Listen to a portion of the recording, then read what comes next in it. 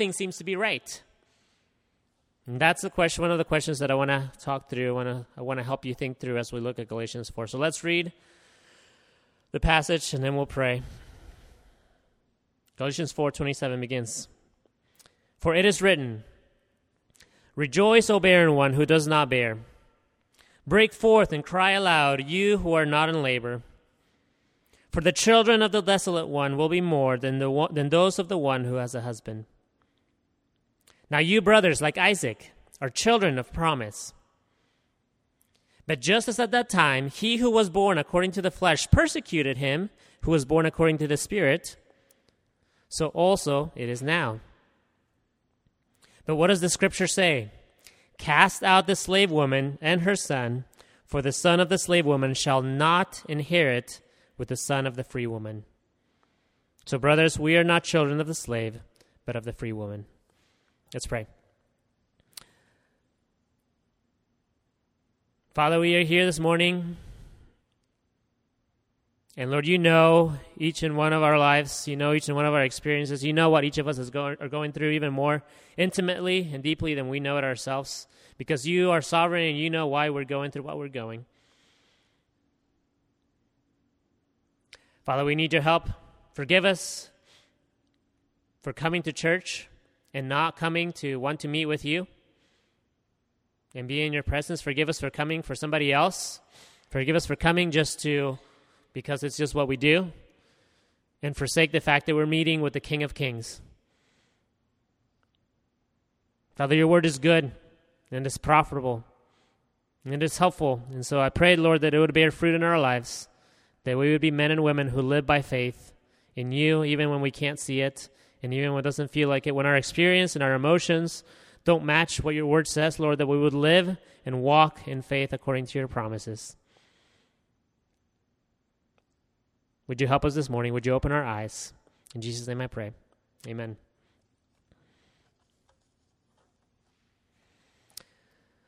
All of Galatians, right, has been about calling people to live by faith. Now, what does it mean to live by faith? If you had a friend, right, you're sitting with a friend who's not a Christian, and they ask you, well, you talk a lot about faith. How do you define faith? Well, maybe one of the ways you would do that is, you look at the Bible, right? Hebrews 11 tells us the definition of faith, and this is what Hebrews 11:1 says. It says, now faith is the assurance of things hoped for, the conviction of things not seen. So one way we know what is to live by faith is, well, what's the opposite of living by faith? The opposite of living by faith is living by sight. We know that the definition of faith is the conviction of things not seen. So when we live according to only and primarily what we see, we're not living by faith. Because faith is the conviction of things not seen. So what does it look like to live by faith is not to primarily live by sight, but to live by the hope that we have in Jesus. Faith is a confidence in that which we cannot experience or see or taste right now. Is the hope that we have, the assurance of the hope that we'll have in Jesus. So if we're going to be people who live by faith, we don't rely solely in what we see in front of us today. We trust God first and foremost, in spite sometimes of what we see. There's many ways we do this. One of the clearest ways that you do this, and all of us do this, is living by works, right? So Galatians has been, Paul in Galatians has been fighting against living by works, as if your works can bring you anything. Because the reality is, you and I, we did not see Jesus on the cross. You and I, we did not see Jesus shed his blood on the cross for you. You did not see Jesus obeying the law perfectly. You have to believe and you have to trust. But what you can see, right? You can see your own deeds. You can see how often you read your Bible, how many verses you have memorized, how often you serve your neighbor. You can see how well you're doing, how often you attend church. These are things that you can see. And it's very easy to live by sight and say, well, I'm doing well because I'm doing all these things. Look at my resume. Look at how well I'm doing. And then forget the main thing, which is that you cannot see. You cannot see Jesus.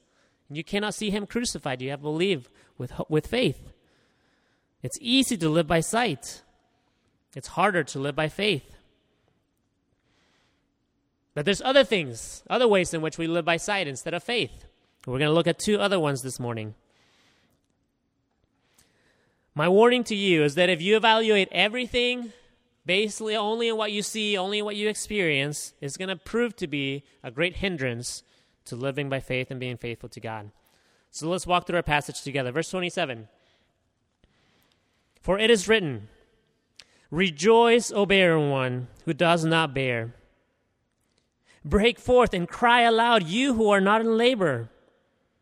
For the children of the desolate one will be more than those of the one who has a husband.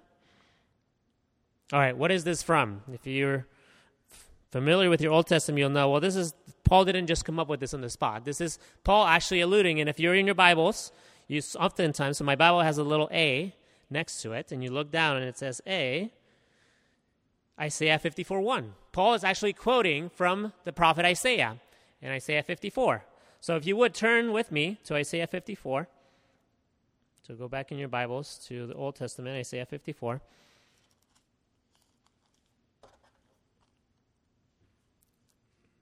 And as you turn to, let me give you some context of what's happening with Isaiah, because Isaiah is a hard book.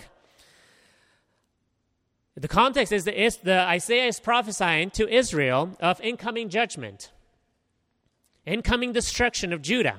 That's what the first 39 or so chapters in Isaiah are all about. There's judgment coming from God. Repent. And this is what's coming to you, the destruction of Judah. You will be taken over. You will be exiles from your land. You will be slaves in a land that you do not know. But Isaiah doesn't just prophesy persecution. Isaiah also looks forward to the day when Israel will be delivered. Right? So chapter 40 is the turning point. And then we get to Isaiah 53. If you know, Isaiah 53 is writing all about the suffering servant, the one who will come and bring salvation to the people. Talks all about Christ who will deliver us from our transgressions and make us righteous. So that's chapter 53. Now we turn to chapter 54, talking to the church and what this salvation means for God's people. In Isaiah 54:1 reads, sing, O barren one who did not bear. Break forth into singing and cry aloud, you who have not been in labor. For the children of the desolate one will be more than the children of her who is married, says the Lord. All right, so you see how Paul is looking back to Isaiah and quoting Isaiah and making a point from this. But first we have to ask ourselves, okay, first, what does it mean in Isaiah? What does Isaiah mean when he's writing in Isaiah 54? Whenever there's New Testaments quoting the Old Testament, one helpful thing for you to do is, okay, clearly Paul is using it for a reason, but let's go back to Isaiah 54. What does it mean? What does Isaiah 54 mean in its context? What does Paul mean in its context? What does it now mean for us in our context? So that's what we're going to take a second to do. What does Isaiah 54:1 mean?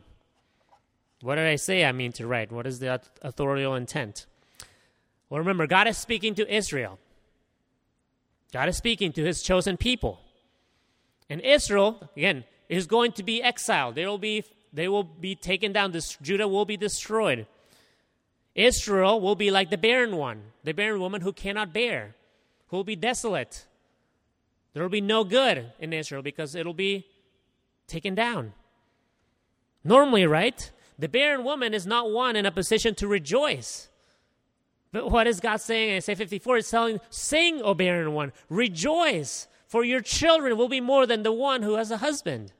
Okay, Israel is in a position where they are suffering, where they have suffered judgment for their sins, and God is telling them, you will not suffer forever. Your suffering will have an end. Though it seems, right, you will be in exile, you will be slaves, it seems like I have forgotten you. The truth is, I have not forgotten you. You will be able to rejoice because salvation is coming. You will experience my steadfast love. I encourage you to read chapter 54 this week because that whole chapter is just very tender. Very, very tender. It's God is speaking to his people, to Israel, as his wife. Let me show you really quick. I should have stayed there by Isaiah 54. Look at verse 5. For your Maker is your husband. The Lord of hosts is his name, and the Holy One of Israel is your Redeemer. Verse 10, for the mountains may depart and the hills be removed, but my steadfast love shall not depart from you, and my covenant of peace shall not be removed, says the Lord, who has compassion on you. All right, his people are his chosen ones, his bride, his special possession. And this should just remind you, all of the Bible is pointing to the fact that his people are his chosen one. When you think about Ephesians 5, right, and you think about God and the church, and Jesus dying for her bride. When you think about Hosea, right, and God telling Hosea to take an unfaithful wife as a picture of how God is going to redeem unfaithful Israel, all of it is a picture of God's love for his bride, for the church, for your people. It's as if God has always had a plan to bring his people to himself. And so God is telling them, though they feel like they're desolate, though they feel like they're all alone, though they're oppressed, they're under captivity, God would redeem them. He is going to bless them. He is going to restore them to a place of safety. And he's going to do that not just physically, because Israel actually was delivered from exile, but eventually they will be delivered from their sins. They will be forgiven. Their iniquities will be done once and for all. So God's people can rejoice because salvation is coming. Let me ask you, though, does it ever feel like God has forgotten you? Does it ever feel like God has turned his back on you? Israel felt that. God had to remind them that he was not going to leave them alone, that he was going to bless them, despite of what their eyes could see. Because the truth is, many of you look at your lives, and you see your trials, you see the things that you don't have, and you're tempted to think that God has deserted you, that he has forgotten about you. Well, if that's you this morning, first let me encourage you by this. This is a common experience in the Christian life. God's people experience this often. Israel struggles with this. David, right? King David, feared that God would abandon him. And he would always remember God's faithfulness. But I want you to think of the examples of barrenness in the Bible, okay? All the women who are barren. And just consider, there's a theme in all of Scripture of women who were barren, who could not bear children, who were desolate, who thought that God had left them all alone and had turned their backs on them, and God was faithful to them. There's countless stories of this. It seems like almost every major story starts this way, right? So you have Sarah. We've looked at Sarah and Abraham, right? Sarah couldn't have children. She had to wait until she was 90 years old to have a child. You have then they had Isaac, son of the promise. His wife, Rebekah, also couldn't have children. And then you have Isaac. You had Esau and Jacob. Jacob's wife, Rachel, it was his chosen wife, also was barren and couldn't have children. But there's more too, right? Manoah's wife, same as his mother, couldn't bear children either for a while. You think of Hannah, right? The wife of Elkanah, who would eventually be Samuel's mother, who prayed to God that God would give her a child. Elizabeth in the New Testament, who would give birth to John the Baptist. Okay, there's a theme of barrenness in Scripture. And God had to work miraculously to bring life when man could not. Right? It's as if God had to show that it depends on him and him alone and not what man can do. Because when men are incapable of bringing life, God cannot fail. All of this leads us to Jesus, right? So you have Jesus' mother, who wasn't barren in the true sense, but could not bear a child because she had not been with a man. And yet God said, I will be the one who acts. Man will not bring the Savior of the world. It is me who will do this. I will bring it. This is my plan to bring Jesus into the world. Jesus was not brought by man's doing. God had to bring man into the world. By the way, Mary was not perpetually a virgin, all right? So the Catholic Church is wrong on that. But that's beside the point. So what do you do when you feel like God has forgotten you? Okay, what do you feel like when it feels like God has turned his back on you? Well, you remember what is true. You remember what is true. That though God may seem far away, he has promised to always care for his children. God never deserted Sarah. God never deserted Rachel or Hannah or Elizabeth. And neither will he forget you if you're in Christ. If your hope is in Jesus, then you're safe. He has already dealt kindly with you. The fact that you know and you're sitting here and you can hear from God's word is a gift from God. Not many get this privilege. Many people in this world are perishing without the knowledge of Jesus Christ. And so count yourself blessed that the fact that you get to hear and you have a Bible in your possession is such a gift. You get to know the God of the universe. That's all that you need. Whatever else you think you're lacking, you don't need that as much as you need God. So rest in the promise that God will deal kindly with his children and has dealt kindly with you. So that's Isaiah 54. All right, God is going to deal kindly with Israel. He will save them from exile. Now, how is Paul using it now in our passage? Well, Paul clearly is looking back to Sarah and Hagar. So we looked at Abraham, the son of the promise, the son of the flesh, and it's applying this illustration to Sarah and Hagar. So Sarah could not have children. Hagar had the child of flesh. And the illustration is clear, right?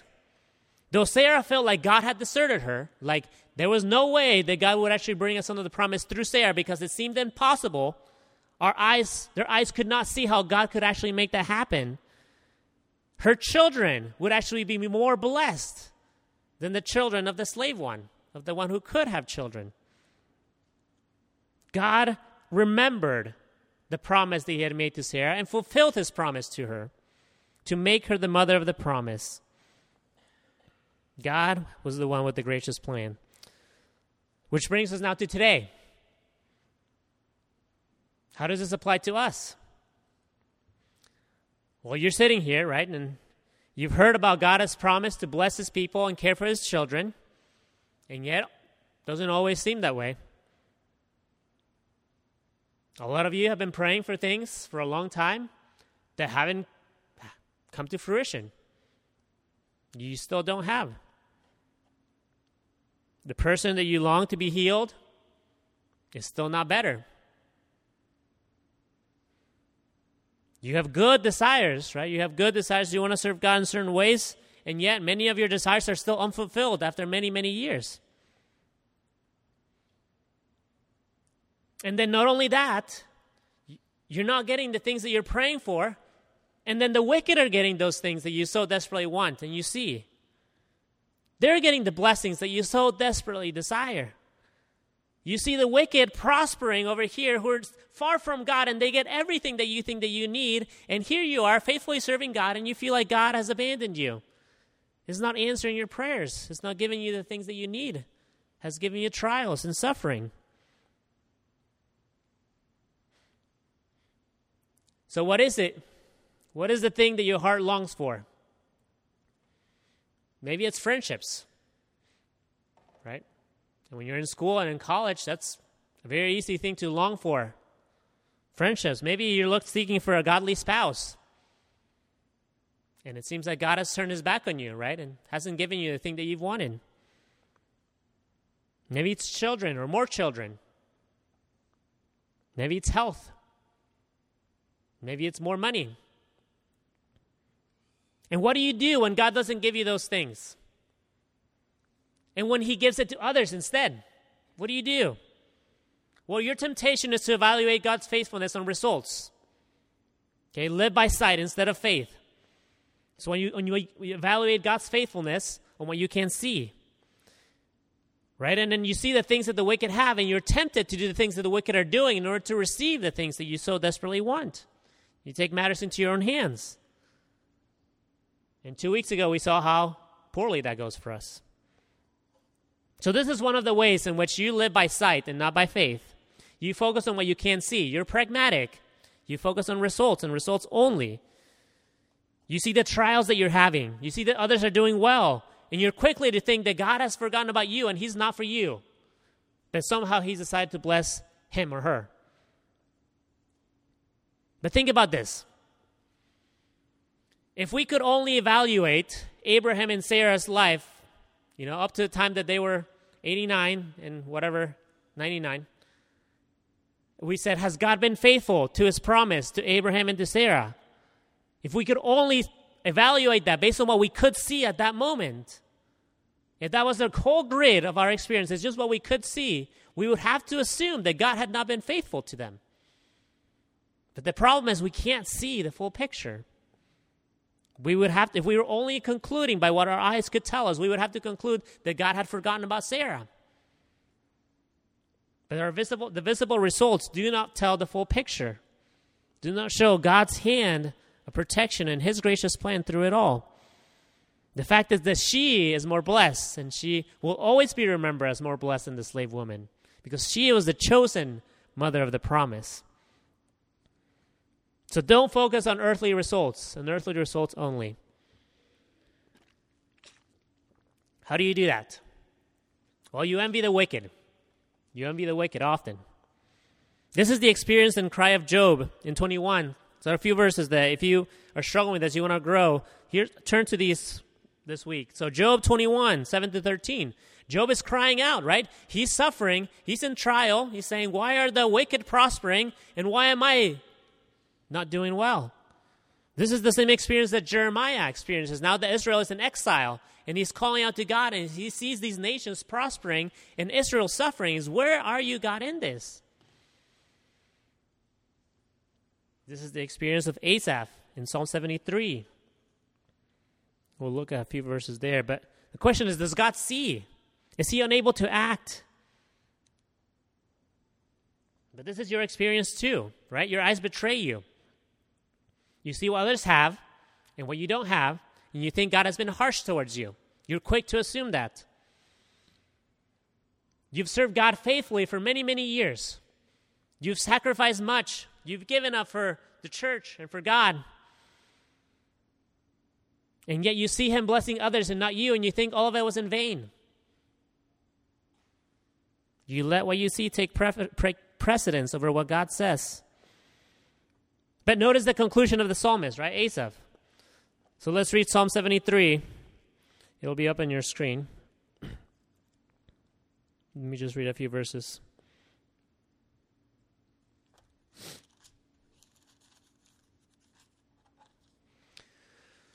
We read 16 through 19. Actually, I have more, don't I? Before? There's one more, Elias, before? Thank you. 2 to 3. Thank you. So he says, but as for me, my feet had almost stumbled. My steps had nearly slipped. For I was envious of the arrogant when I saw the prosperity of the wicked. Verse 16. But when I thought how to understand this, it seemed to me a wearisome task.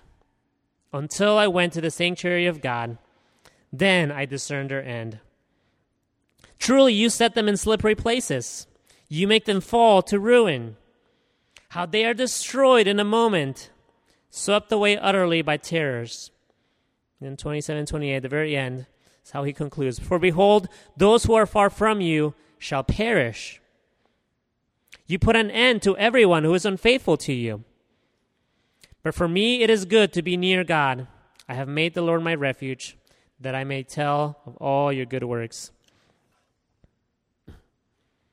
Psalm 73, Psalm 37 conclude the same thing. It's not worth it to fret over evildoers. They will fade like grass. They will perish. And so your eyes tell you that they're doing well, when in fact they're headed to destruction. They're on their way to hell, to suffering forever. Whatever comfort they're having right now is so small in comparison to your hope, the hope that you have and you will experience one day. So don't envy the wicked. All right, another example of this is how you evaluate things by what you see. Doesn't it sometimes just feel like the church at large is losing and the world is winning? As you look at society today, doesn't it feel like, especially here in Bloomington, that we're fighting a losing battle? That things are just getting harder for Christians? You're focusing only on what you can see and not what is true. You feel like God is actually losing the battle, when in fact God is always at work and God will never lose and the church will be victorious. And how about this? Doesn't it feel like sometimes our little church is losing?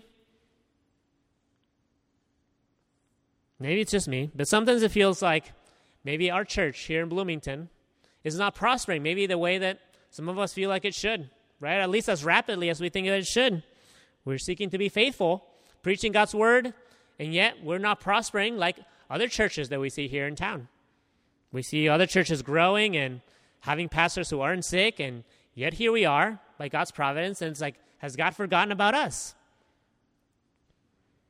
You know, especially when you compare yourself to other churches who, you know, have hundreds and hundreds of baptisms.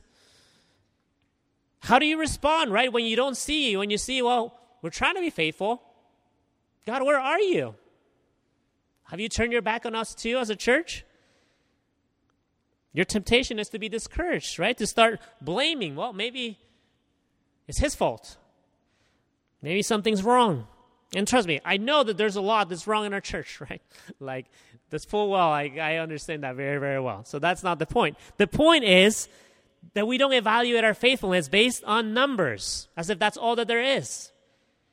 We don't evaluate the mark or the faithfulness of a church just based on the things that we see. You don't see the fruits of the Spirit often clearly.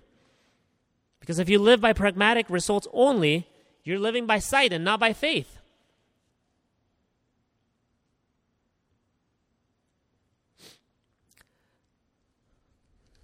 Let me think if I have time to tell you this illustration.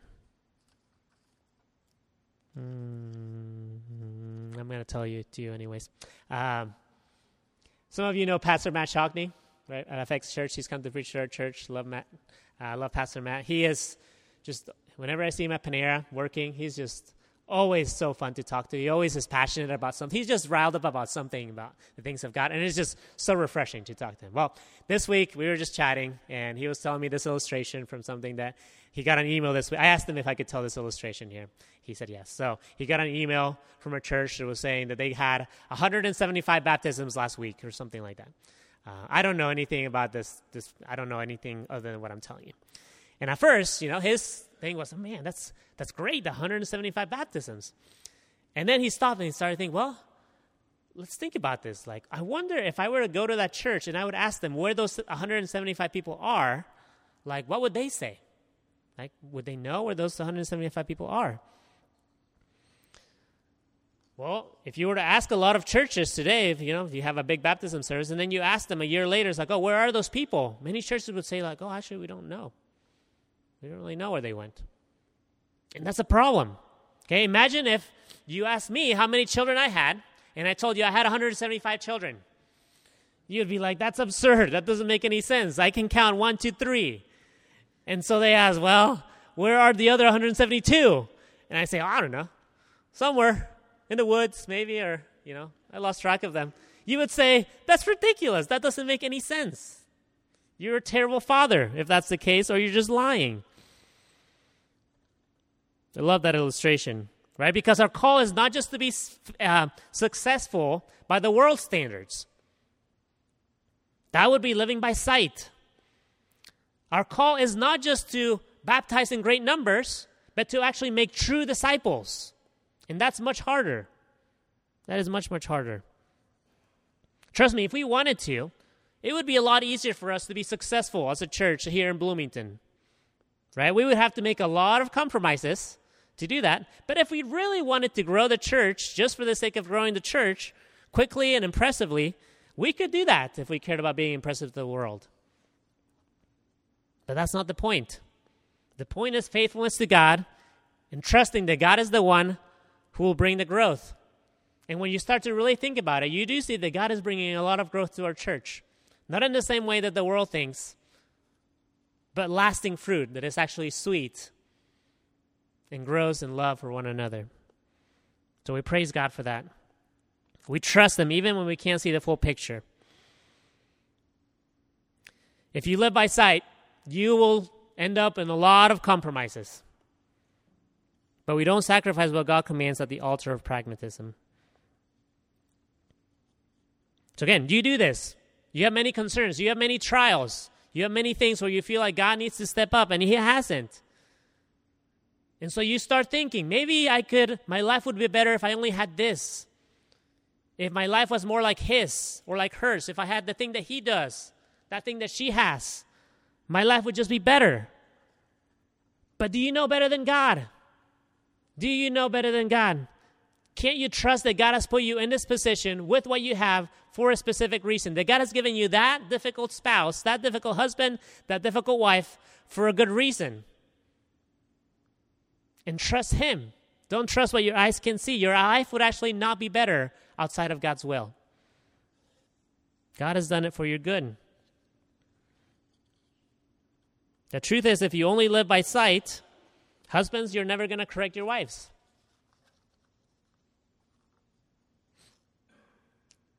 Christians, you'll never do the hard work of reconciliation. You're never going to rebuke someone in their sin.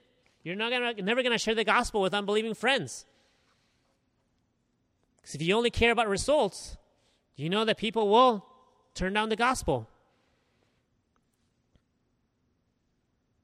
And I know you get it, but I want you to just press on this. The Galatians got this too for a second, and they deserted the gospel, right? They were doing well. In church, you have been doing well. And a lot of you start really well. You have good principles you're attached to, you're committed to, and yet a couple weeks go and you kind of drop them. And you lose sight and you completely lose hope. You get tired. Things get harder and you just say, well, it's not working. That's living by sight and not by faith. The fact that difficult relationship has not gotten easier doesn't mean that you stop being faithful to God and doing what He's called you to do. The fact that your husband still hasn't noticed your efforts to be meek and vulnerable doesn't mean that you stop being faithful to God and how He created you. The fact that you're trying to love your wife and she still is not receiving it doesn't mean that you stop loving her. You trust God because God sees what you cannot see. All right? Don't cut the apple tree down in the first year when it hasn't produced fruit. Instead, live to see the lasting fruit that may not appear for years, but will last for all of eternity and is sweet to your Heavenly Father. So don't live by sight, just focusing on results. Verse 28 in Galatians 4, not Psalm.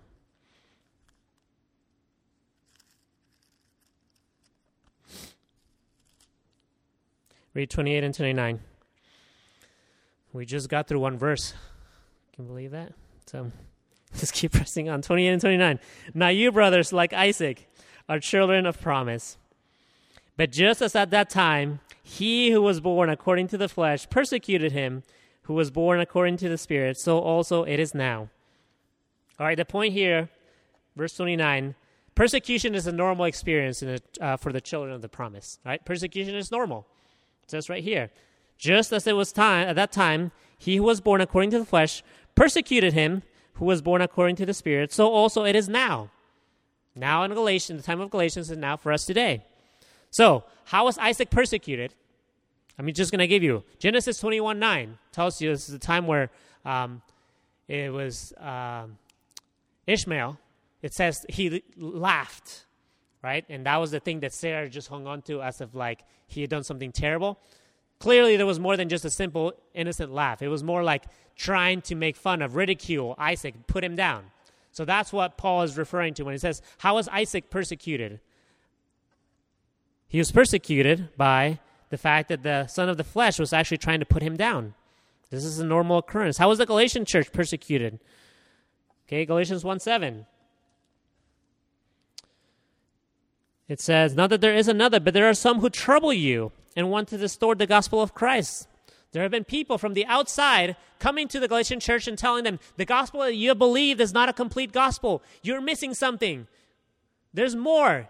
You're believing in a gospel that is incomplete. The persecution that they're experiencing that eventually caused them to fall away. Now, how are we persecuted? How are you persecuted? Well, the world loves to tell us, right? The world loves to tell you that every problem in society today is the Christian's fault, right? The Christianity is the main problem today. All of society's problems are the Christian's fault. In fact, the survey came out a few years ago. I was just reading, and it says the majority of respondents said that religion is the primary source of most global conflict today. And who is the religion that's most at fault? Obviously, they would say Christianity. We are the problem. Evangelicals today are the issues for everything wrong that you see in the world today, and you're being told that day after day. And people love to say that Christianity outlived its purpose long, long ago. Then now it just hinders progress. They say Christianity is dangerous and poisonous, that it is evangelicals who are a fundamental threat to democracy, right? These are the things that you hear every single day in the news. So what do you do when you hear that? What do you do when you're told that what you believe is crazy? And so by extension, if you're actually crazy enough to believe what the Bible says, then you're either ignorant or hateful or a bigot or most likely all three of those. What do you do when the world tells you that you are the problem? Get ready to be called an extremist just for believing basic Bible doctrine. Okay, the most basic Bible doctrine, the fact that we care about babies, is already seen as an extreme position in today's world. So if you care about what others think, this will be an obstacle to you in your walk with the Lord. Christians, so-called Christians, will persecute you and tell you that you're not worshiping the true God, that you're not being loving because you don't affirm them in their sin. But oftentimes, the hardest and most painful conflict comes closer, right? Closer to home. Many of you have had close friends who have said all sorts of evil things against you because of your love for Jesus. Many of you have had dear family members that can quickly become your enemies as you seek to be faithful to God's word.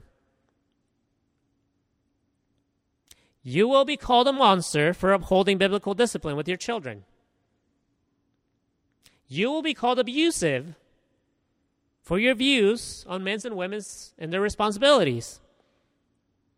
You will be called a bigot, or even an anti-Semite now, right? For thinking that there's only one way to be saved. You try to love your family, right? You tell them, no, they shouldn't be living together before marriage.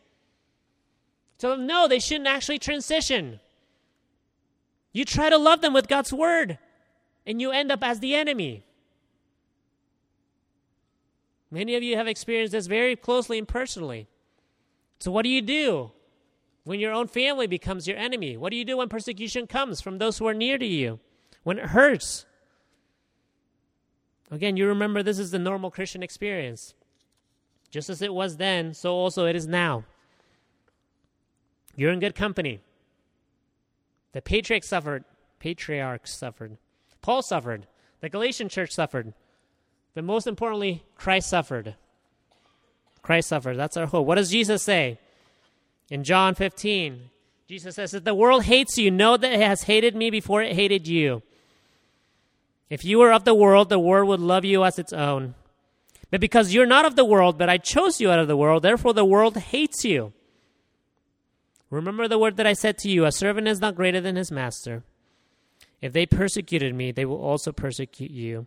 If they kept my word, they will also keep yours. So when people call you all sorts of names and ridicule you for your beliefs, do not be concerned about what they say.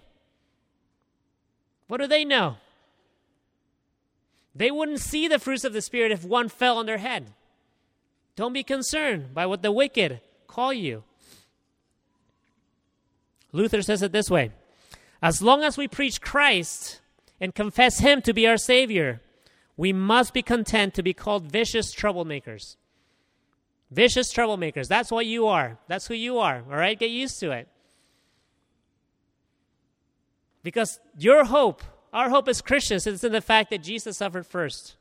He was persecuted to the point of crucifixion. He was tried as a filthy criminal. Jesus, the Holy One, the innocent one, the one who took on the sins of the world, was accused as a criminal. And he suffered so that the insults of the world would not have an effect on you. All right, what man thinks of you is no longer of concern to you, because man cannot change your position with God. No word can cause you to fall if you stand with your Savior. To remember that if the world has a problem with you standing with God's word, their problem is ultimately not with you, it's with God. Jesus continues in John 15 saying, but all these things they will do to you on account of my name, because they do not know him who sent me. So don't take the world seriously. When you see persecution, that does not mean that you're doing something wrong. Often it means that you're doing something very right. Don't live by just what you can see, by the fact that you want a comfortable life without trial, without persecution. That is living by sight. Remember, you have the approval of the God of the universe because of what Christ has done for you. God has not abandoned you in persecution. Next time you have opposition from your family, God has not deserted you.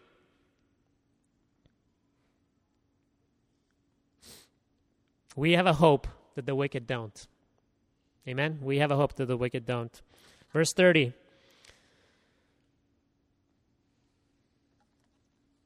But what does the scripture say? Cast out the slave woman and her son, for the son of the slave woman shall not inherit with the son of the free woman. Let me just read 31 too. For brothers, we are not children of the slave, but of the free woman. What is the end of the wicked? Desolation. They will be cast out. Just like the slave Hagar and her son, the sons of the flesh will be cast out. They were cast out. The wicked will perish. They will not inherit with the sons of the promise. You may not receive the fullness of what God has promised to you now, but you will experience it in ways that you don't even know. Because you know and you trust that though the wicked will be cast out forever, they will not inherit it with you. You will never be cast out. And that is your hope. No one can take away your inheritance. You have a hope that cannot be shaken. Those who trust in themselves will have no hope. Their joy is perishing quickly. Your joy is coming into fullness more and more clearly. And so when it seems like the world is doing well, remember, they're slaves. Remember their end. And remember your hope. Your hope is that no matter what comes to you, because of what Christ has done for you, you can rejoice. And you can sing, knowing that you're safe in your Father's arms. And that you stand secure. And so, church, live by faith and not by sight. Let us pray. Most gracious Father, we thank you for this hope that we have through Jesus. Thank you that it is a living hope. Lord, that you have not abandoned your people, that you are at work, that you are growing each and one of us as we commit ourselves to you. Father, would you help us not to be distracted by the things that we see that often seem to be in opposition to your word or to your promises? Would we actually evaluate things more clearly based on what you say and who you are more than what we think? Lord, would you help us to see that we evaluate things poorly? We lack perspective. We lack insight. So, Lord, would you do a work in our hearts that only you can do? Would you help us to trust you when things don't seem quite like they should be? Thank you, Lord, for the hope that we have and for Jesus and what he's done for us. And we praise him this morning in Jesus' name. Amen.